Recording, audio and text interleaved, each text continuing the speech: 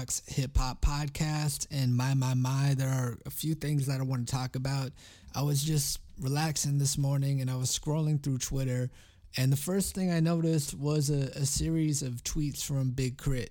Now, I've talked about Big KRIT a lot, and I've expressed that I feel like he is an underrated artist, and I kind of still feel that way. That really hasn't changed. But the sequence of tweets really did make me smile because Big KRIT, I'm happy to see him get his, I'm happy to see how he paid his dues, and I'm happy to see how successful he is. And I'm going to read the tweet for you real quick, and then I want to talk about the significance behind it. What a difference a day makes. Today marks the 10-year anniversary of KRIT WUZ HERE. So much has changed and so much has remained the same over the years. I've evolved as an artist and businessman while keeping the same soul and integrity that I came in the door with. I recorded this album in my grandmama's kitchen, and to know that it's a fan favorite to this day hits different. I put everything I had into making this album. I used WUZ because this could have been the last project I put out if things didn't take off. But here we are, 10 years later and 10 albums in. I guess you could say a day makes all the difference. I want to thank everybody that was a part of this project, all the people that supported this project, all the DJs that kept these records spinning, and all the bloggers that helped make me a household name. Thank you for taking a chance on this country shit. And then he wrote, oh yeah, almost forgot, hashtag KRIT WUZ HERE will be on all streaming platforms May 29th, 2020. So I just wanted to take that time to say congratulations to Big KRIT. I think that's wildly impressive and good for him. You know, Big KRIT has been one of those guys who has been paying dues constantly and always working. And to see how successful he is now is definitely, it's a nice change of pace because Big KRIT, you know, I've talked about this a lot, about him being underrated, sure, all this and that, but Big KRIT is definitely one of the best artists out, so for him to be acknowledged for that project, and I remember when I first heard KRIT WUZ HERE, listening to that album, you know, it was a more raw Big KRIT, but that track Country Shit was on there, and that would eventually get assisted with Ludacris and Bun B, so that album, or mixtape, whatever the fuck you want to call it, was the opening, the entry for Big KRIT, and he's capitalized and he's able to have such a sustainable career.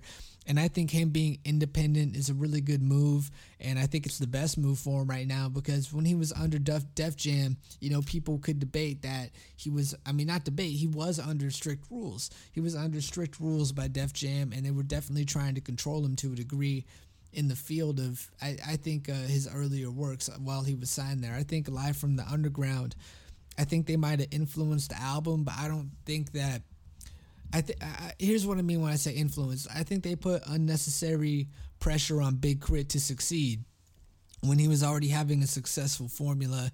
And Big KRIT even mentioned how he was judged for having his southern roots and how it wasn't always popularized. And now take a look 10 years later. KRIT WUZ HERE to now, the South has taken over. They have taken over hip-hop essentially with eclectic sounds and new flows. And they've been innovating and pioneering. And within this past decade, we've seen a lot of growth that can be attributed to the South. And Big KRIT, King Remembered in Time, he has been able to consistently drop good projects. I don't think Big KRIT has ever dropped an album that I thought was a stinker.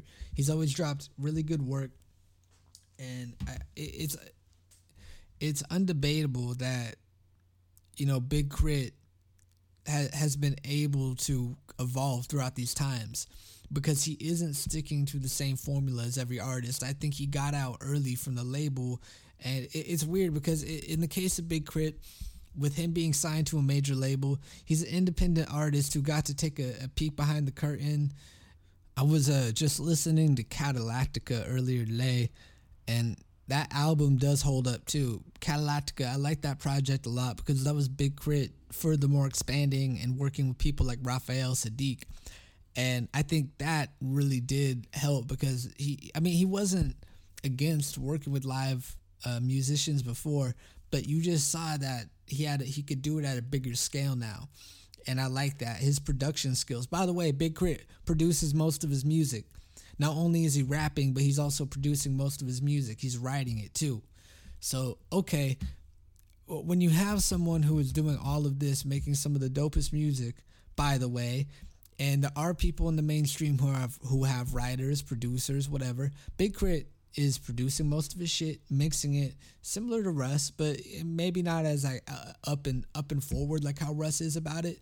But Big KRIT is a real well-rounded pioneer of hip hop. He knows how to produce. He knows how to engineer. He can write. He can rap. He's from the South, and he has been very happy to claim that, and he's owned it since day one. He has never been afraid to back down and say that he is a Southern artist, and he is very proud, even at a time when they weren't exactly as respected as much. And I think that's the crazy thing. Now you realize what it is to be on the wrong side of history for a moment, and I don't think I ever was. I always loved music. So Big KRIT doing what he did, introducing his sounds and mixing in the chopped and screwed style with the soul shit and the trap shit, taking all those elements from his roots and putting it together, the blues. I thought it was genius. I really thought it was genius. So Big KRIT, I think you should, if you haven't heard that project, when it comes out on all the streaming platforms, go stream it, boost its numbers up, or go check it out right now. I genuinely don't care. It's just good music. I recommend it. And Big KRIT is just one of those guys you just have to pay attention to, because he releases nothing but consistent quality music, and you can't sleep on that.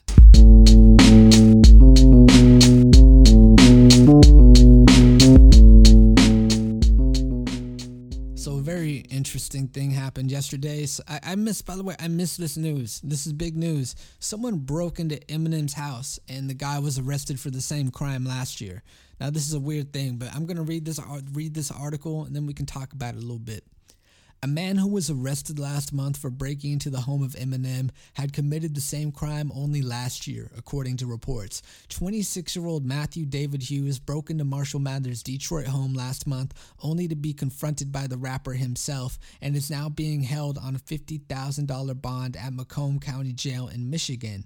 Now it is being reported that Hughes was arrested less than a year ago for committing the same crime at one of Eminem's older properties. He was taken into custody in June 2019 for trespassing on two different properties, one of which was previously owned by the rapper. According to TMZ, Hughes broke into one home by throwing rocks through a window at 2 a.m. but fled when the owner called the police. He reportedly then later returned, saying he was looking for his brother Marshall. Later that night at 4 a.m., he headed to a home in Oakland that Eminem had previously owned, and was caught on the property looking for the rapper. When he broke into Eminem's current home last month, Hughes reportedly used a paving stone to smash the kitchen window and climbed inside the house, while security guards were protecting the front of the property. His entrance set off an alarm that woke up the star, who then found Hughes in his living room. His security team then detained the man, and the police charged Hughes with first-degree home invasion and malicious destruction of a building. Hughes reportedly didn't try to steal anything from Eminem's property, but broke in just to see the rapper in the flesh. So Eminem, he's been busy. He's been donating his mom's spaghetti and stuff to people struggling in Detroit. Very commendable of him. And the thing is, too, with all of this happening, it's really crazy. I want to break down a few things. This is a real stalker right here. This guy's a stalker. Eminem, this is probably common for Eminem. I wouldn't be surprised if Eminem had the most stalkers out of any other rapper, because there are a lot of weird people out there. And he's made some music where he's kind of addressed those characters in a sense. Eminem, I just think that's crazy. That's insane. Like, apparently his security was sleeping, from what I've read, and that's how the guy was able to break in. But I just imagine being in Eminem's shoes. You're one of the biggest rap stars ever, right? One of the biggest celebrities in the world. And you have this dude who has been following you, constantly getting arrested. And this person most likely has a lot of mental health issues. And he won't back down. And you know what? There is a weird spin to all of this. And let me break this down. Okay, I want you to listen very carefully to what I have to say. Because the person who broke in to Eminem's house, his name was Matthew. Now, if you go listen to Stan And if you go listen to Bad Guy off of, what is it? Yeah, I think it's Bad Guy off of the Marshall Mathers LP2, Stan's little brother's name is Matthew. Do you remember that?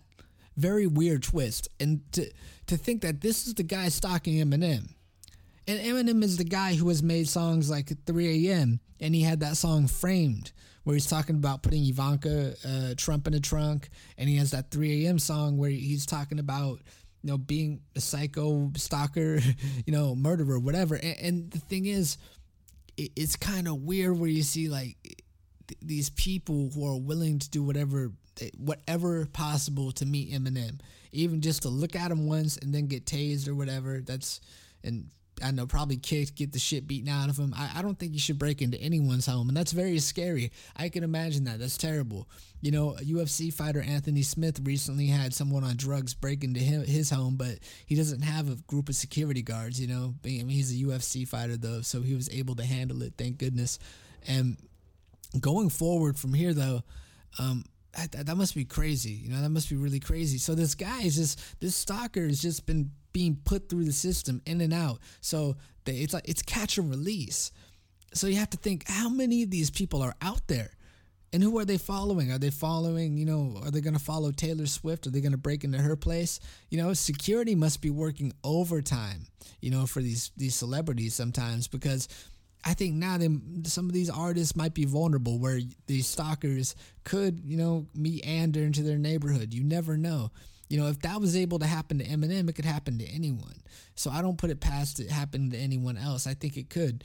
I just think people need to stay safe. I remember this one story about LL Cool J beating the shit out of a robber who broke into his house. Now that's pretty interesting, because apparently LL Cool J had some good MMA training, so that shit does come in handy. But yeah, well, I'm just happy Eminem's safe. He's alive. No one got hurt. And that guy Matthew, I hope he sees a doctor. I hope he gets better, but I don't think he will. I think that there are a lot of people out there. And you have to think, if you really did the numbers, how many hardcore stalkers are there for artists? Like for every individual artist, how many stalkers are out there? I genuinely don't know. But I don't think it's small. I think there are probably, man, like another, I would say at least 1,000 other guys like him, at least. All right, and that's me being pretty fucking generous on that scale. But I do see an interesting story coming out of this. I hope Eminem does open up about this in a song. I don't know, but yeah, that's what's weird is that his name was Matthew. I found that really unsettling, because that's some weird that is some weird manifestation happening. You know, it's very weird that how all of this could manifest and happen. But anyway, guys, thank you guys for listening. I really appreciate it. And what do you think about someone breaking into Eminem's house? Are you happy he's okay? You should be happy he's okay. What do you think about the guy being named Matthew, and in the song Stan, that is the younger brother of Stan? Well, isn't that wild? That is pretty wild. The younger brother of Stan is named Matthew in the song. So this guy's name was Matthew, and I found that really interesting. So what do you think about that? And on top of that, what do you think of KRIT WUZ HERE? What do you think of that project? Do you think it holds any significance to you? And this is just me rambling, some small thoughts. There's another podcast out today you can listen to. It's a little bit longer. Not a little bit. It's around an hour long. So take a listen, and yeah, just knock this shit out the park. Relax. Have a good quarantine. And I'll catch you on the flip side. Peace.